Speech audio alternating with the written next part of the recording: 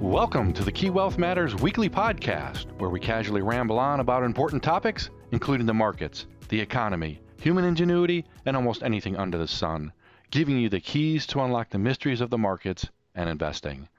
Today is Friday, August 4th, 2023. I'm Brian Peterangelo, and welcome to the podcast. And with me today, I'd like to introduce our panel of investing experts here to provide their insights on this week's market activity and more. George Mateo, Chief Investment Officer, Steve Haight, Head of Equities, and Rajiv Sharma, Head of Fixed Income. As a reminder, a lot of great content is available on key.com/wealth insights, including updates from our Wealth Institute on many different subjects, and especially our Key Questions article series addressing a relevant topic for investors each Wednesday. In addition, if you have any questions or you need more information, please reach out to your financial advisor. Taking a look at this week's economic news, we have economic data on manufacturing and services, but we also have information on jobs, so we'll cover both of those today with our update and with our panel. On the PMI side, with Purchasing Managers Index data, we see the manufacturing side of the economy is actually slowing and continues to contract month over month. On the other side, we see the services economy has also been expanding on a consecutive basis month over month. So we're getting a little bit of two stories on the overall services versus manufacturing economy, and we'll continue to watch both. On the jobs front, we've got a couple reports. Earlier in the week, the JOLTS report from the Bureau of Labor Statistics, otherwise known as the Jobs Opening and Labor Turnover Survey report, showed that the jobs opening remained consistent with the prior month at roughly 9.6 million. So there's still demand for employees out there. Just yesterday, initial weekly unemployment claims remained consistent, so we won't necessarily cover that one today. But more importantly, just this morning, the overall employment situation from the Bureau of Labor Statistics had a number of data points that we'll cover and also get reaction from our panel.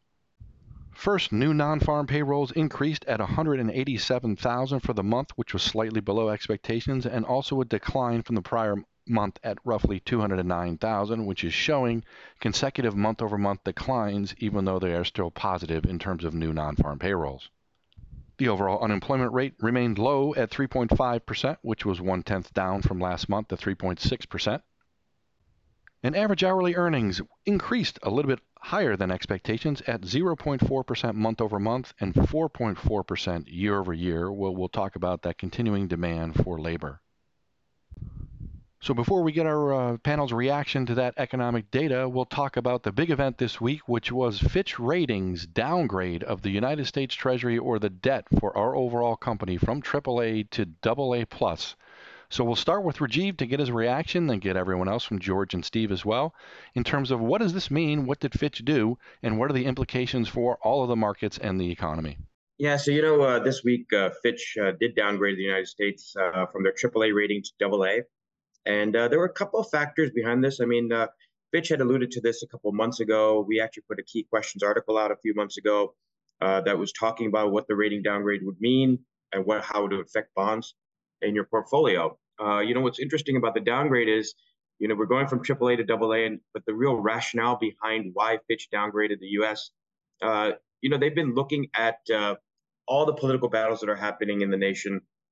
And it's been this repeated standoff during the concern about the debt limit, both parties always reaching a political impasse. And even though the latest legislative impasse was resolved, it's still a potential issue of concern going forward. And we all know that the debt limit discussions continue to be a point of contention. And it seems like this legislative impasse shows up every few months. And I think Fitch finally said, that it's just continuing to be a battle to kind of get things done. And so they downgraded the U.S. The U.S. is now rated AA+ by Fitch. It's one step below AAA. It's still a stable outlook on the country. If you want to compare it to the other rating agencies, Moody's has them currently. U.S.'s sovereign debt is AAA rated. It's the top rating. S&P rating right now for the United States is a AA+. Again, one notch below the top tier. They had actually downgraded, S&P had actually downgraded the United States back in 2011. And again, it was due because of the debt ceiling crisis. So, we've seen a lot of political pundits come out and talk about how this downgrade doesn't make sense. The timing is off. It's, Treasury Secretary Janet Yellen came out and said that rating agencies are wrong, and basically the ratings are arbitrary and outdated now. So you're seeing a lot of that kind of noise in the market right now. And I suspect that the market's going to have to digest this over the next several days. But again, it's one of those downgrades that I think the timing was kind of off on this one. So uh, I think that the market itself has digested the news. It's ironically, I think the sell-off that we saw in bonds wasn't completely because of the downgrade, but we did see a sell-off in bonds in the last 2 days. And I think the downgrade is likely to raise some more questions about some of the blue chip companies that are there. Right now, we have two companies right now that are rated AAA. And I think it's going to be very important to see if they maintain their AAA rating. Are you able to have a rating that's stronger than the United States government? And we've seen emerging market countries get downgraded by rating agencies, and most of their highly rated corporate issuers, they were also downgraded subsequently after that. So it's going to be very interesting to see, and I'm ready to keep an eye on this. So couldn't the U.S. government regime just decide to tax these two companies and kind of use the revenues to kind of pay the bills, for lack of a better term? They could, and if they did that, I think that again the rating agencies would probably want to downgrade them because of they're going to be implementing this cash strategy. So yeah, we have to keep an eye on that. But AAA is not what AAA used to be. Companies used to really strive to get that AAA rating, and I think now companies are operating much more efficiently at lower ratings. Well, unfortunately, the fiscal authorities, aka Congress, is not acting with the same amount of responsibility that you just mentioned. So that seems to be the issue of the day. Steve, where do you think this kind of leads to? I mean, the thing that struck me about this was that if you look at the CDS markets, um, this has been forecast for at least since the turn of the year. Because if you take a look, there's a handful of other major countries that are AA plus credits. They are Canada, Singapore, New Zealand, Finland, Germany, Austria, the Netherlands, and Denmark. And our CDSs, US CDSs, 5-year, has been pricing above all of those countries since January. And even now, post downgrade, we're still 10 basis points wider than the worst of any of those countries. So really quickly, explain what a CDS is, maybe. It's credit default swaps. So that is insurance that bond investors take out that pays out only if there's a default by the issuer. And there's a whole host of things that have to happen for a default to be declared. But given the scare that happened earlier this year with the U.S. regarding the potential for default, I think it has shown a pretty bright light on the fact that the situation in DC relative to these other countries that are also AA plus credits is more negative and less stable, right? So if that's the case, then we should be no worse than them in terms of where the credit rating is. And frankly, the only reason we had a AAA credit rating is because we can print whatever dollars we need to pay off the bills. So I get what's going on. The market implications are different. Can be a different question. I mean, an equity and market investors seemed to handle it initially okay, but then we did sell off a little bit more sharply later in the week. But still, I think it was more investors were looking for a reason to sell stocks after a rally that had been persistent for almost 4 months without a break. And this is just a convenient stopping point, which also happens to coincide with the seasonally weak period in the market. So to me, I think that's kind of what was the story for this week. Yeah, I think some people are kind of fixated on what this might mean for the U.S. dollar. We've talked about this quite a lot on these conversations. I think that I've read a few things that suggest that the dollar's best days are behind it. That might be true at the margin, but I don't think the dollar's going to go away. I mean, I still think it probably remains pretty much the world reserve currency of choice. And you talked about, Steve, how the U.S. government, frankly, can print its way out of a situation, however you want to find that. But if you look at ways that we can kind of measure the dollar's relevancy, I mean, I still think it represents close to 80% of the world's foreign currency transactions. All kinds of payment systems are kind of pegged to the dollar. And it's still, even though that if you look at the global basket of currencies, the dollar probably used to be, I don't know, 70% of the overall basket. It's now down to, I think, probably about 60, 55, 60%. So it's come down a little bit from where it was 20, 25 years or so ago, but it really remains, I think, the world currency of choice. I guess if we kind of think about things going forward in the second half of this year, Rajiv, the Fed seems like they're kind of, probably on hold for now, based on some of the economic releases in the past few days or so. Do you think that's still the case? I do think it's still the case, but we're going to have more data to look at. Every single strong labor report that we see keeps the Fed back in play, and I think the Fed is not happy with where inflation is right now. They want to get to that 2% point. Are they going to overshoot? Are they going to really try to keep this narrative going that they need to raise rates? Market's discounting that completely. Market feels that maybe one more rate hike and that's it. I think that the rate cuts that the market is expecting, I think that's going to be the volatility factor that we're going to have to deal with, because the Fed is not talking about rate cuts at all.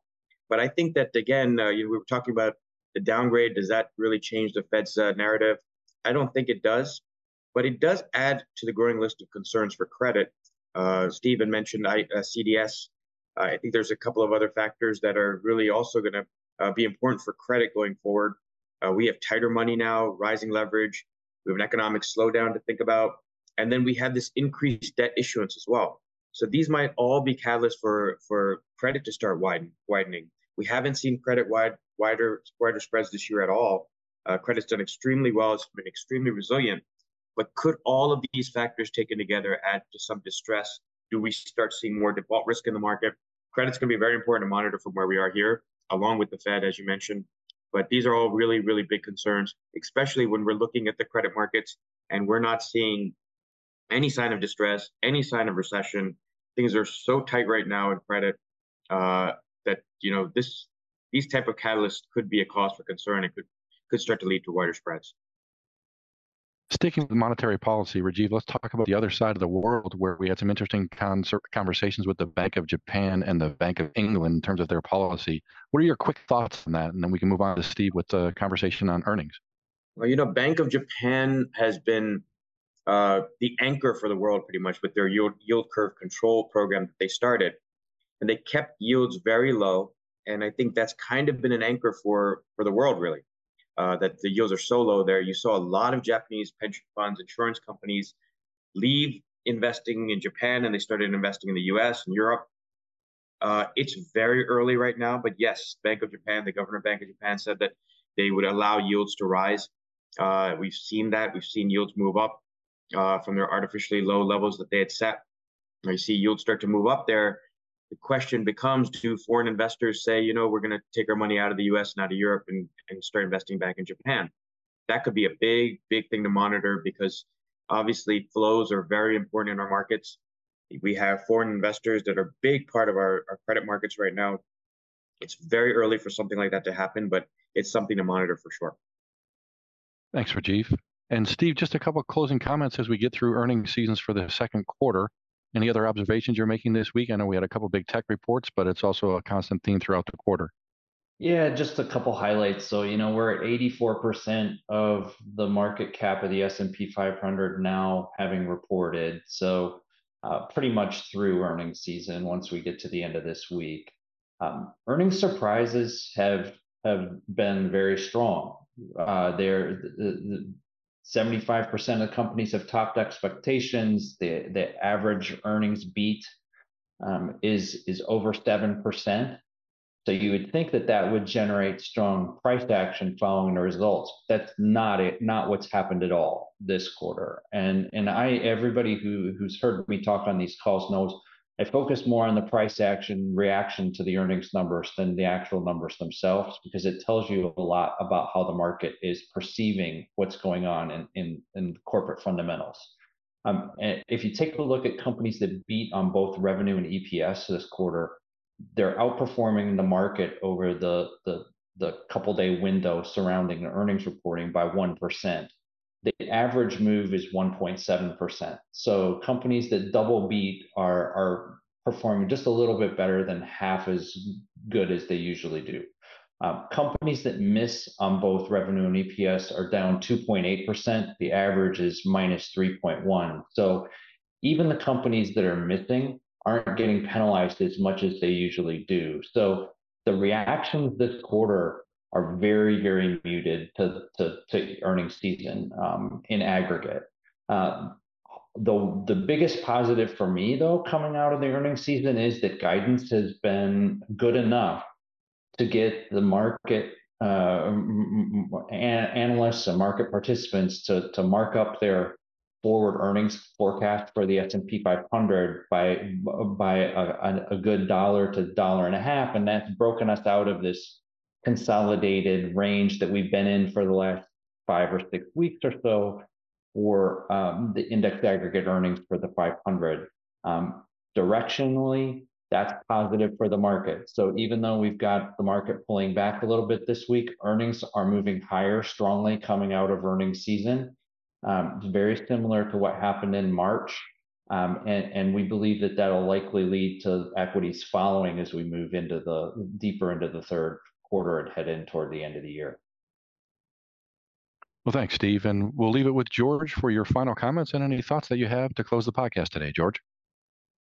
Yeah, Brian, thanks. I mean, I think we've all discussed a lot of these big cross currents that are kind of swirling around right now in the world that's going to kind of buffet us in many different directions. So I think our overall stance of just being kind of neutral towards risk makes a lot of sense. I mean, there's frankly things that we could probably be excited about, on the positive, and also maybe some things to be concerned about on the medium to longer term. So it's hard to really, I guess the old set adage is that you can't predict, but you can prepare. And so I think that would probably be one thing I'd probably close with today. And, we talked about the fact that maybe just revisiting your risk posture. We've seen a very strong market this year. Not to say we're turning bearish. I mean, as we've talked about here, we don't see the recession happening this year, but things will slow down at some point. You've got also these issues at the macro level that are going to probably be with us for a while longer. So it seems to me that being neutral towards risk, being opportunistic though in certain parts of the portfolio makes sense also. And Steve and Rajiv have their ways they can express that in portfolios more specifically. But I think that's how I'd probably sum up the environment we're in right now. Well, thanks for the conversation today, George, Steve, and Rajiv. We appreciate your insights. And thanks to our listeners for joining us today. Be sure to subscribe to the Key Wealth Matters podcast through your favorite podcast app. As always, past performance is no guarantee of future results, and we know your financial situation is, of course, personal to you. So reach out to your relationship manager, portfolio strategist, or financial advisor for more information, and we'll catch up with you next week to see how the world and the markets have changed and provide those keys to help you achieve your financial success. The Key Wealth Matters podcast is produced by the Key Wealth Institute. The Key Wealth Institute is comprised of financial professionals representing key entities including Key Private Bank, Key Bank Institutional Advisors, Key Private Client, and Key Investment Services. Any opinions, projections, or recommendations contained herein are subject to change without notice and are not intended as individual investment advice. This material is presented for informational purposes only and should not be construed as individual tax or financial advice. Bank and trust products are provided by Key Bank National Association, a member of FDIC and equal housing lender. Key Private Bank and Key Bank Institutional Advisors are part of Key Bank. Investment products, brokerage, and investment advisory services are offered through Key Investment Services, LLC, or KISS, a member of FINRA, SIPC, and SEC Registered Investment Advisor. Insurance products are offered through Key Corp Insurance Agency USA Incorporated, or KIA. KISS and KIA are affiliated with Key Bank. Investments and insurance products are not FDIC insured, not bank guaranteed, may lose value, not a deposit, not insured by any federal or state government agency. Key Bank and its affiliates do not provide tax or legal advice. Individuals should consult their personal tax advisor before making any tax-related investment decision. This content is copyrighted by Key Corp 2023.